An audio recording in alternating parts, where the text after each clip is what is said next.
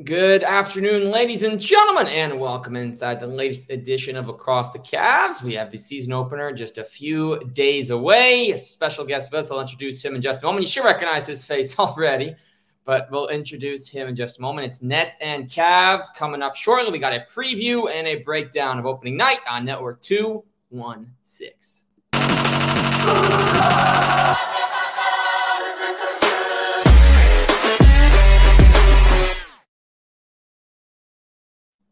Welcome back, folks. It's Ian Eagle. You know him for his signature catchphrases in the basketball world. You know him for saying rack attack and oh yeah, among many. Ian, a pleasure to get back on the air with you, and appreciate taking some time before the home opener to talk some NBA. Yeah, great to be with you, Zach. Obviously, exciting time with the NBA getting underway. It feels like the anticipation has been building. The league, as we know, is maybe the best across all sports in scuttlebutt and conversation. And now it's time to actually do it. We can speculate, we can predict, but now we get to actually watch the games and see how things unfold. And for the Cavs and for the Nets, that is going to be on October the 25th. Last year's games featured an Isaac Okoro game winner in the third and final meeting. The meeting after this first one is going to be happening in Paris, which will be cool for both sides. Now, do you get to go to Paris? Will you be covering that game in Paris? I will not be going to Paris. I may be covering the game, but not traveling to Paris, no. Okay, so no big baguette this year, but that's okay. Okay, and then Ben Simmons expected to come back. You have the Nets adding Lonnie Walker, Harry Giles, and Dennis Smith. On the Cleveland side, Max Strus, George Niang, Ty Jerome, three guys that should help with three-point shooting. They bring championship pedigree with the return of Tristan Thompson. They had Damian Jones, perhaps a guy who I'm sure you've seen his highlights circulate of late, Ian, and Amani Bates, who was picked at 49, but seems to be having a very successful preseason. Yeah, with rookies, you don't know until you get into the throes of it. First of all, you don't know if he's going to be a rotation player. He might be someone that sits back and watches for a little bit. It's also based on the team's needs.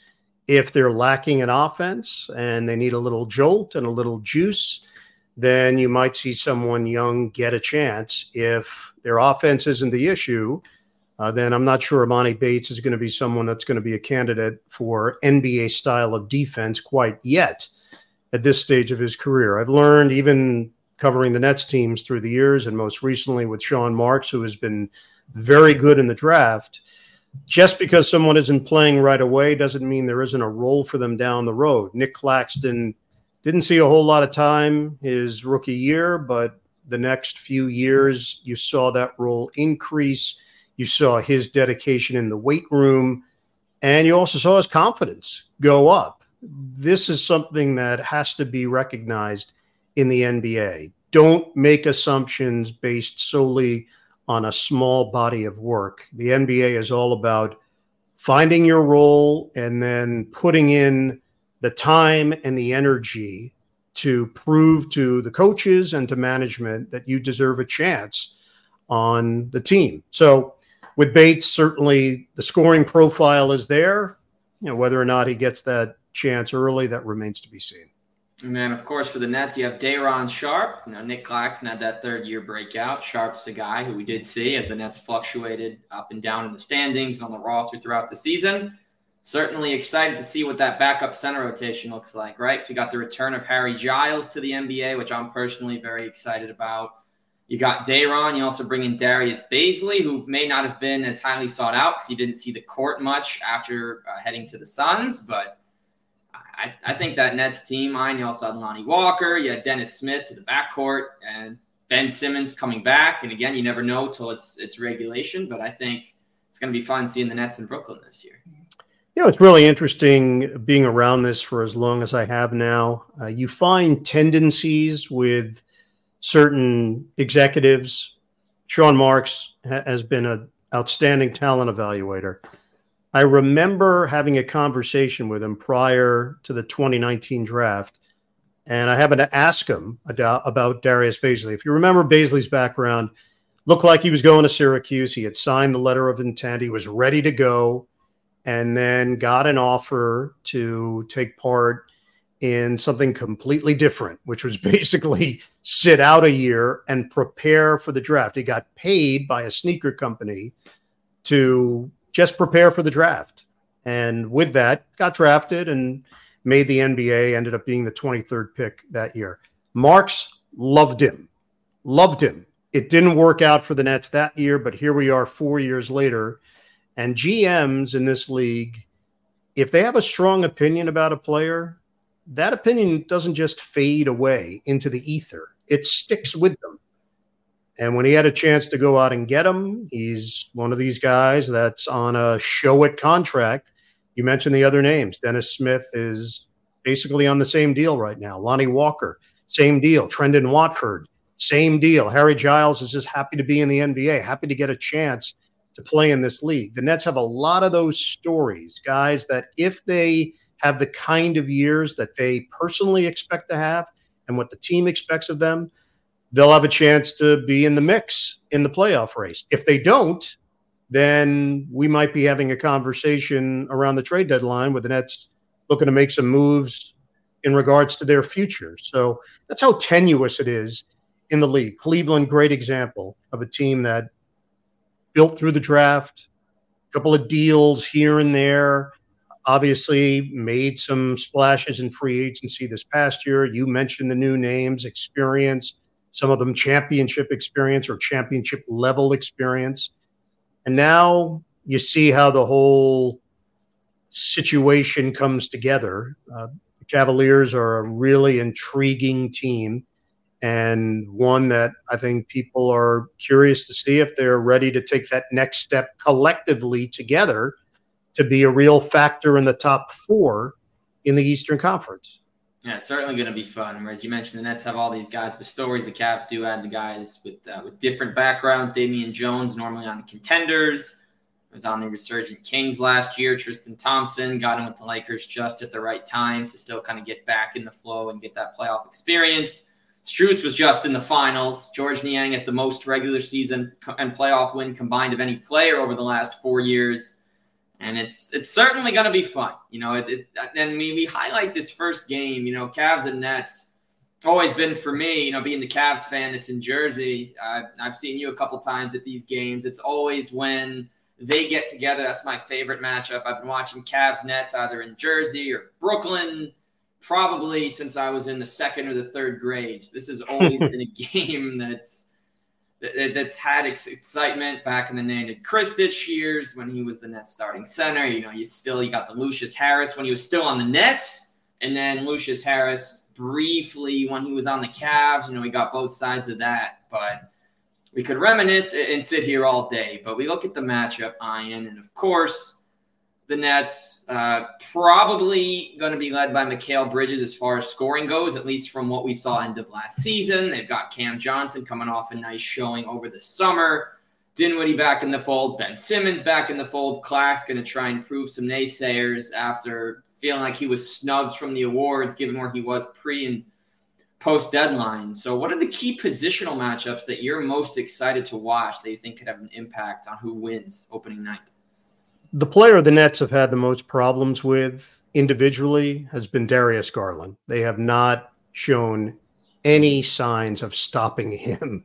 He's had great performances against the Nets. He has looked every bit the all-star that he is against Brooklyn. And I think the scouting report starts with him. Even though Donovan Mitchell is a tremendous all-around player, he's coming back to his home area, the New York area, we'll say, qualifies for Mitchell, who has New York roots, Connecticut roots as well. I think it starts with Darius Garland, his style of play, his command on the floor. Is it a little different this year because Ben Simmons is now back in the mix? 100%. Ben is a game changer for the Nets. If he is anything close to the Simmons that we saw as an all-star with the Philadelphia 76ers, then that changes this Nets team. The fact that he is switchable 1 through 5 as a defender, one of the better defenders in the NBA during his run in Philly.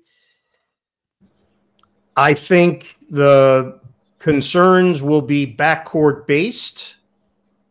I think the concerns, big picture for the Nets, will be depth in the front court and rebounding in general. That seems to be, to me, a potential weakness for this Nets team. Maybe it doesn't play out that way and there's gang rebounding, but the plan right now is for Cam Johnson to play the 4, Mikal Bridges to play the 3, Claxton at the 5, and then substitutions, maybe small ball with Dorian Finney-Smith, sometimes playing the 5.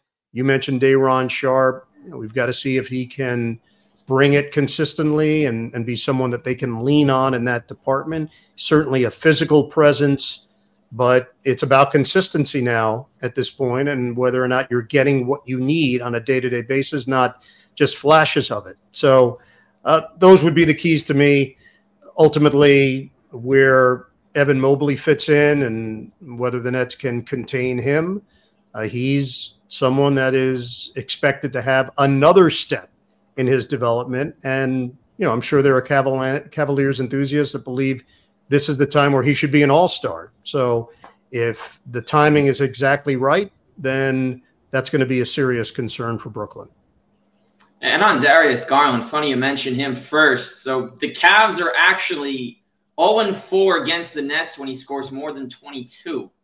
So perhaps if they do, if he goes off, I mean, perhaps it favors the Nets. Obviously, every game is a different sample size, and you really never know with numbers. But and if Evan Mobley makes that leap this year, he'd be the 4th member of the core to make at least one All-Star game within the past 3 seasons, which would certainly make them formidable. And I think for Nick Claxton, might take this matchup personally because he may feel he deserved Evan's spot as one of the 3 finalists for Defensive Player of the Year. But I look at this and I think that both teams are going to be relying on the 3, especially in the debuts of Strus and Niang. We probably get a little bit of Ty Jerome minutes. You probably see both teams go 11 or 12 deep on opening night as they welcome some guys back. Maybe you'll get a quick Giles appearance. The Nets have a number of new players and not enough roster spots. They're trying to figure it out.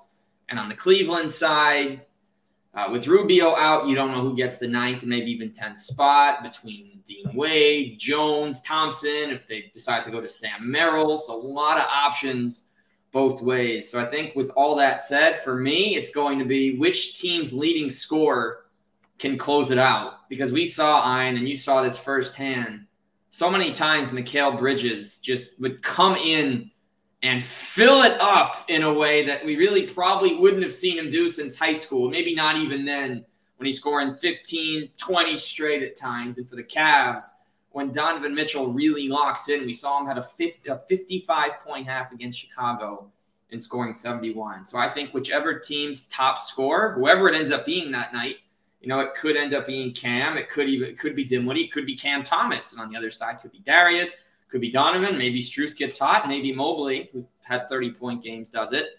Whichever team's star scorer can lead in the 4th, I think that's the way it's going to end opening night because the game shifts in the last 5 or 6 minutes to who can score more points, not who can get the stop. Who can score? Who are you going to give it to get your buckets? Whoever has that, I think, is going to be the one that walks away successful and 1-0. Don't disagree, Zach. There wasn't a question in there, so I'll nod to your statement, and we'll move on to the next one. Yeah, we're pulling the Castellanos there. All that and forgot to ask the question. All right, so let's talk a little bit about the Nets and a little bit about the Cavs. So last season was up and down. There was the insane winning streak. You had KD and Kyrie. Then things shifted, and it became Mikal, and it became Spencer, and then it became Cam Thomas. Do you have a favorite Nets memory from the roller coaster of last season? Well, I think that's part of the reason why it's hard to take the statistics from the last couple of years in regards to Garland going against the Nets and apply them to what's going to happen this season because it's a completely different team. It's a completely different matchup. No Kyrie Irving, no Kevin Durant, obviously. The roster has been overhauled. And with that, it's a new iteration of this team. So last year would be segmented into really 3 different phases. The early phase of the season was, is this team even going to stay together? Because Durant had requested a trade. And Ultimately, we know that the trade was confirmed, but it was based on the second phase of the season, which was the Nets having a lot of success, but then it was determined that Kyrie was not going to get the extension that he wanted, so he wanted out. And once he wanted out, KD wanted out. And then we went into the third phase of the season, which were the new faces and the new vibe.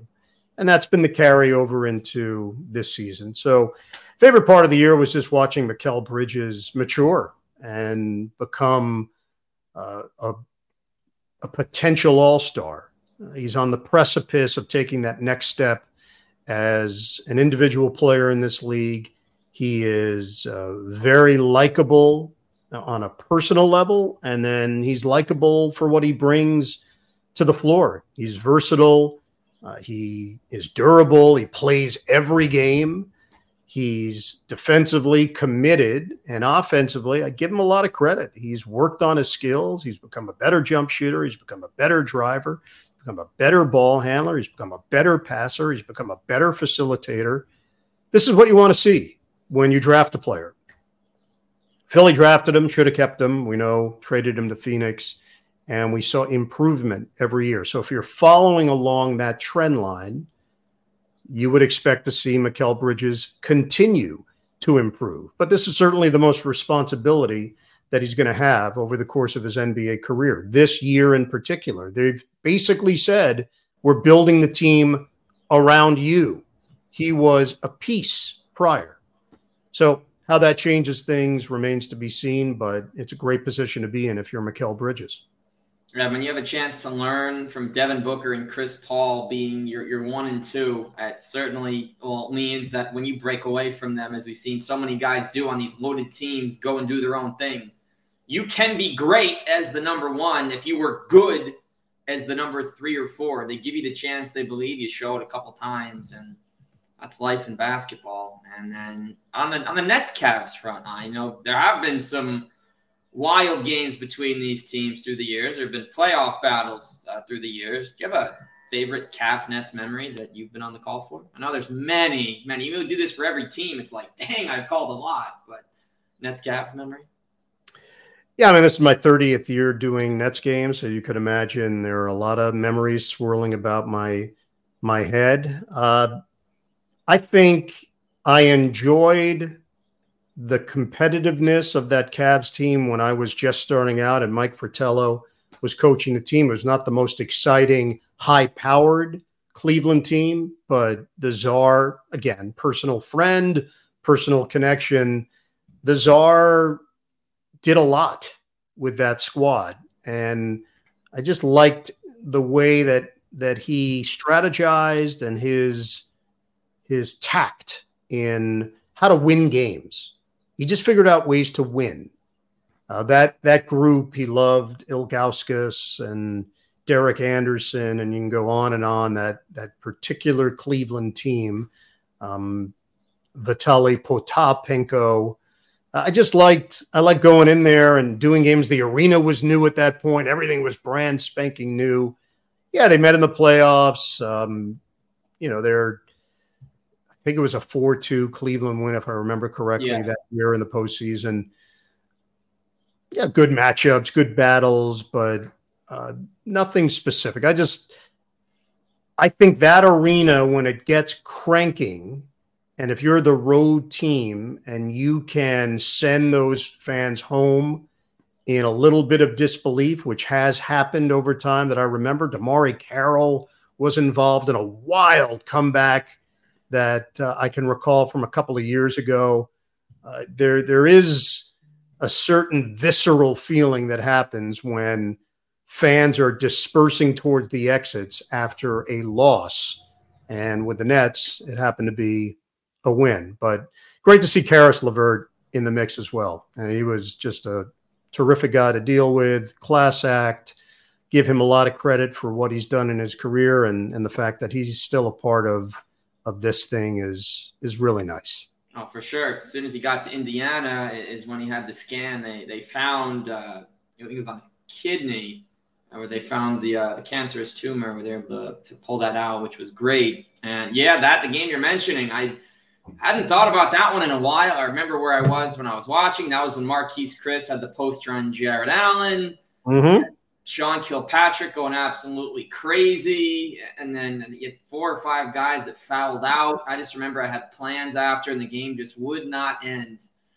And that was something. Obviously, a tough loss from the Cavs side, but that's a great Nets victory. But been cool having Karras and Jared Allen in Cleveland after watching them come Big time. up with Brooklyn. I always love when are we going to get a throwdown call? I know he's with the Cavs, but do we still get throwdowns from you?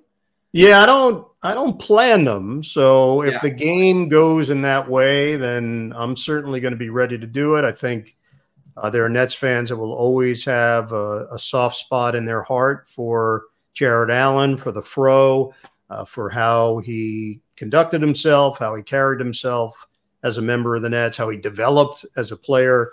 Nothing but good vibes in regards to Jared. Great guy, terrific competitor, and what you want in an NBA player, a guy that commits himself, that takes it seriously, that improves in every facet of what he's doing. And, the Fro caught my attention. It was hard not to see it. So that was a pretty simple nickname back in the day when the Nets were just looking for some credibility. It's hard to believe he's in his 7th year in the NBA at this stage. That just shows you how quickly time flies by when you get into NBA years. It's like dog years. What's amazing, too, is I feel like his afro has been the same height for his entire career. Whoever styles it, maybe it's him, whoever he uses, I swear it hasn't grown an inch in his entire career. If I remember correctly, Zach, I think his dad was the one that would shave it down. So if he hadn't seen his dad for a while, then it would really get large. I'm going to say, without any background knowledge, he has probably taken it to a professional level at this point. And now that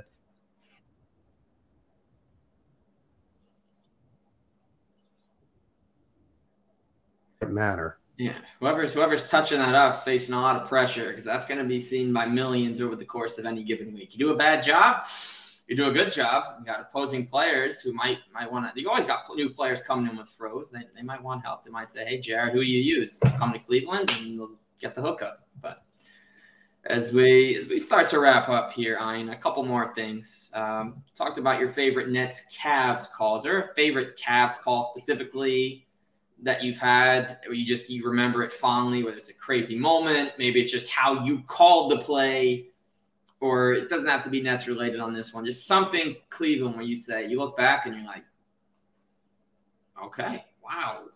I mean, I would say the most memorable one was 2018, Game 5, first round. It was the Cavs and the Pacers, and LeBron blocks Oladipo, timeout. LeBron hits a 3, game over. Cavs win the series 4-2. That series could have gone the other way. Indiana was a quality team. They seemed to have the Cavaliers' number for some reason. They matched up well with them that year. And, as we know, Cleveland was missing a little something at that stage. Yep. They weren't quite the championship team anymore, but they were still a good team, and that place was rocking that night. LeBron hits the game winner, jumps up on the scorer's table. The king reigns supreme. I was doing the game on Turner with Brent Barry. Probably the most memorable of the Cavaliers games that I've done through the years, but I've had a bunch of them. I had previous playoff game against Washington on NBA TV when LeBron and Gilbert Arenas were going head-to-head.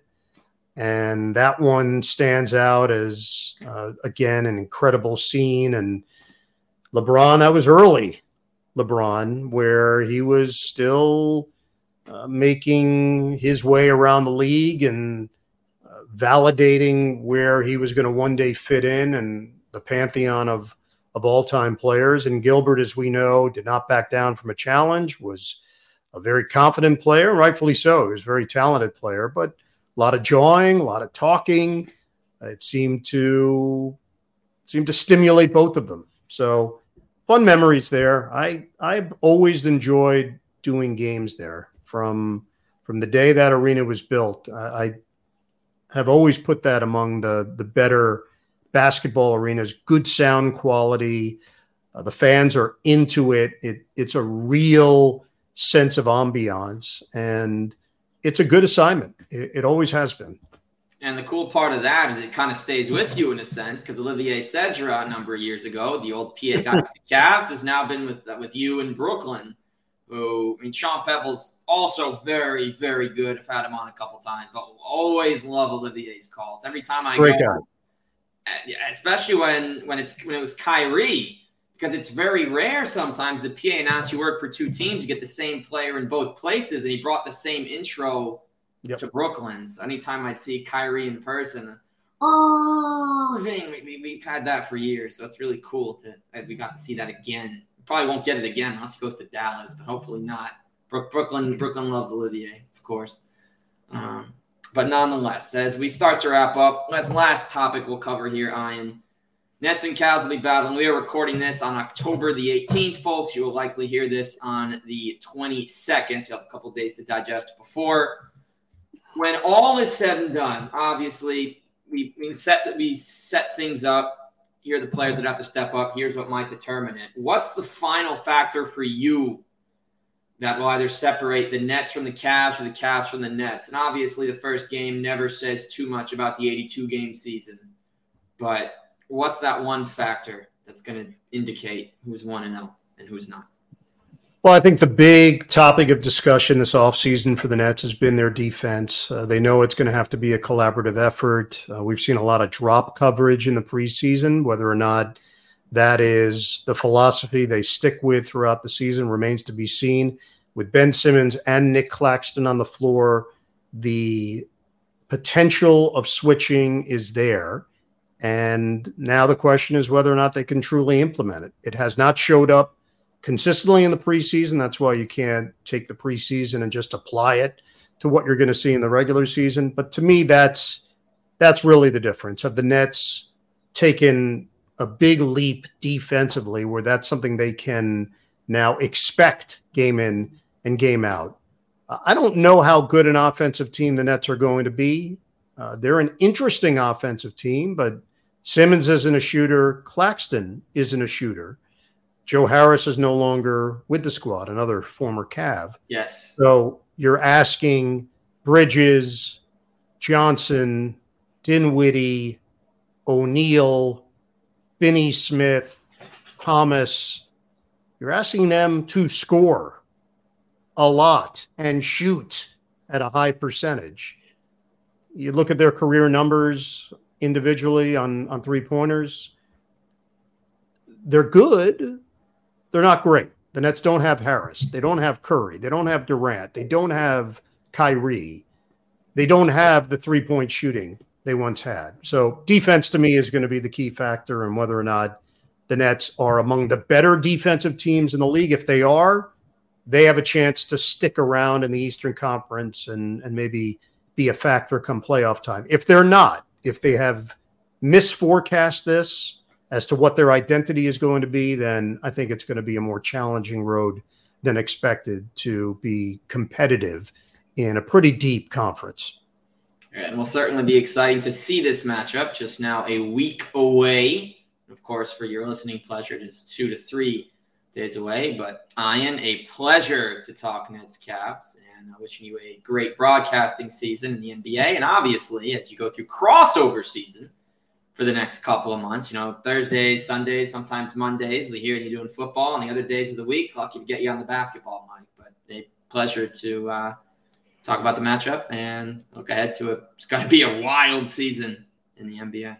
Yeah, my pleasure, Zach. Great to talk with you. Enjoy it. I know this is a really fun time of year for you, for all the fans out there. So buckle up. I think it's going to be a pretty wild ride. And the great part is we know about the league. Parity is real. Last 5 years, we've had 5 different NBA champions. And that says something. It says something about the league. I know there's a sense of the haves and the have-nots, but there has been turnover at the top. And that's a it's a pretty good sign for this league that no doubt is really competitive and intriguing and a bunch of storylines. The hope is that the play itself will reflect all of the chatter and it'll live up to it. That's the goal. And to me, that's the fun part of getting the season started, really seeing where these teams fit in. Yes, indeed. All the hype, all the moves, paying off for better or worse. But that is it for us here today on Across the Cavs. Ian Eagle, Zach Weiss. We'll see you next time on Across the Cavs on Network 216.